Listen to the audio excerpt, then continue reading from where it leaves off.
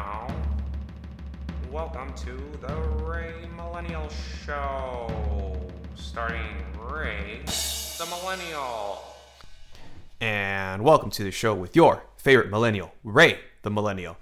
Now, if any of you are interested in being interviewed for the show, feel free to shoot me an email at ray.millennial@protonmail.com. That's millennial with two N's. Let's get right to it. Kondratieff Part 2. Now, the last episode on this was sort of an introduction to cycles. Hopefully, we can wrap up what we need to wrap up. But if not, I can make a third episode if need be. There is just so much information to cover. And I like keeping these episodes shorter than they need to be. They're easier to digest if I just split them up into little bite-sized pieces. So since the last episode, I have discovered this website called the World Cycles Institute over at worldcyclesinstitute.com, founded by Peter Temple.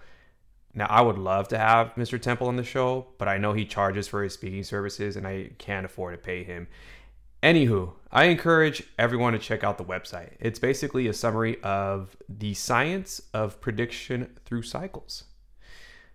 I'm not here to get so technical as much as I'm here to explain the spirituality behind cycles. That's right. As they say, conspiracy leads to spirituality. Spirituality leads to conspiracy. I do believe that cycles is the bridge between these two things. Did you know, for example, that JP Morgan, like the JP Morgan, had an astrologer on the payroll? He would consult with his astrologist on whether to proceed with major business decisions. It was JP Morgan himself that said, millionaires don't do astrology, billionaires do. Did you also know that JP Morgan funded an archaeological dig at the Egyptian ruins? Now, there's a book called The Ancient Secret of the Flower of Life, Volume 1 by Drunvalo Melchizedek. On page 44, he explains how everything in the world is a waveform. Let me repeat that. Everything in the world is a waveform. In the context of the book, Melchizedek explains that knowing this information is necessary in order to raise our frequency and travel to other dimensions.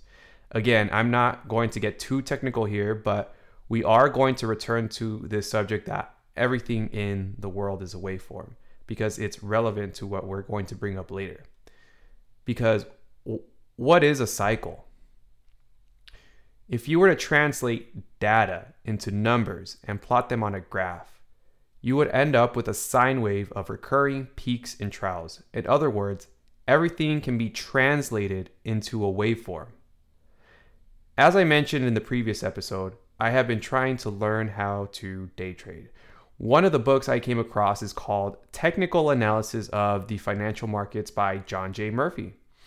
In chapter 14, Murphy talks about Nikolai D. Kondratieff. For those of you who aren't familiar, the Kondratieff cycle is an economic cycle that lasts approximately 54 years.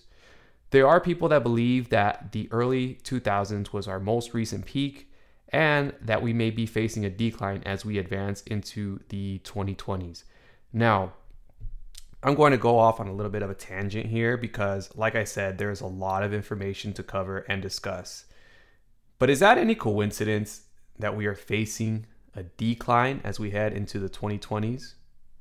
Consider that we are in the age of Aquarius. Consider the recent news from the real estate industry about shortage of houses. Consider all the speculation about the fall of the American Empire. Consider the projected 75% drop in our population by 2025. Is this any coincidence? Before I get too conspiratorial here, I want you to check out another book called The Sixth Kondratieff by Leo Nefiodow and Simone Nefiodow. This book was originally written in Germany and translated into English in 2014. The Sixth Kondratieff makes an argument for holistic medicine and human bioengineering as being the driving force behind the next economy.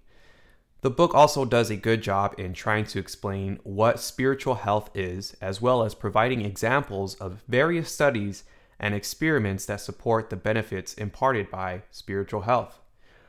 One of these experiments is called the double slit experiment. The double slit experiment was originally conducted by quantum physicists who were trying to differentiate matter and waves. The result of the experiment was that the electrons acted differently when they were being directly observed. Dr. Dean Radin replicated the experiment using human intentions to affect the outcome of which slit the electrons would pass through. I highly encourage everyone to look this up on their own.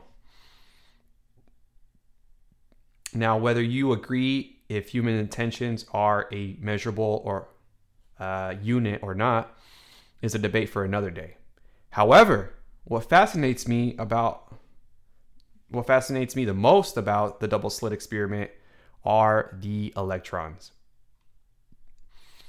There's another book I mentioned in the previous episode called Cycles: The Mysterious Forces That Trigger Events.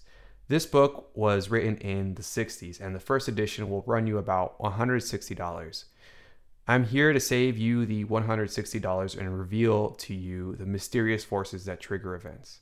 And the answer is a bunch of things. Moon cycles, sunspots, the position of the planets, but most importantly, electromagnetism. I shit you not. I about shit my pants when I read that.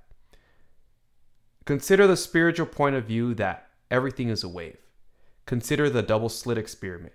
And now, consider this book on cycles that provides the answer of electromagnetism as one of the main catalysts of cycles. I think this is a good place to end it. Moving forward, I may do another episode about how we can actually apply this information to benefit our day-to-day lives, just as old J.P. Morgan did with his astrologer. But for now, I just want everyone to digest this information because it is a lot of information. And I thank everyone for tuning into the show, and we'll see you next time.